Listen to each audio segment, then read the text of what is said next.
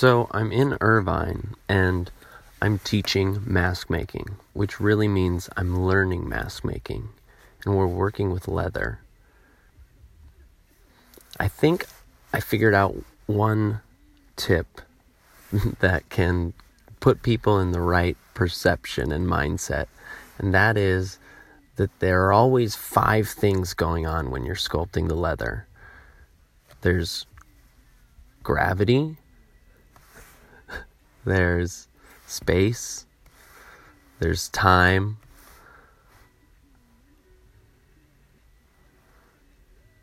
there's breath, and there's you.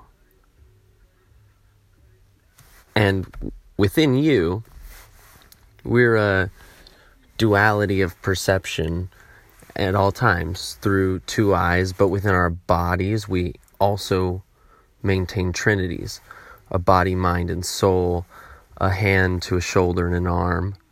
And that's why it's 5, because 2 and 3 makes 5.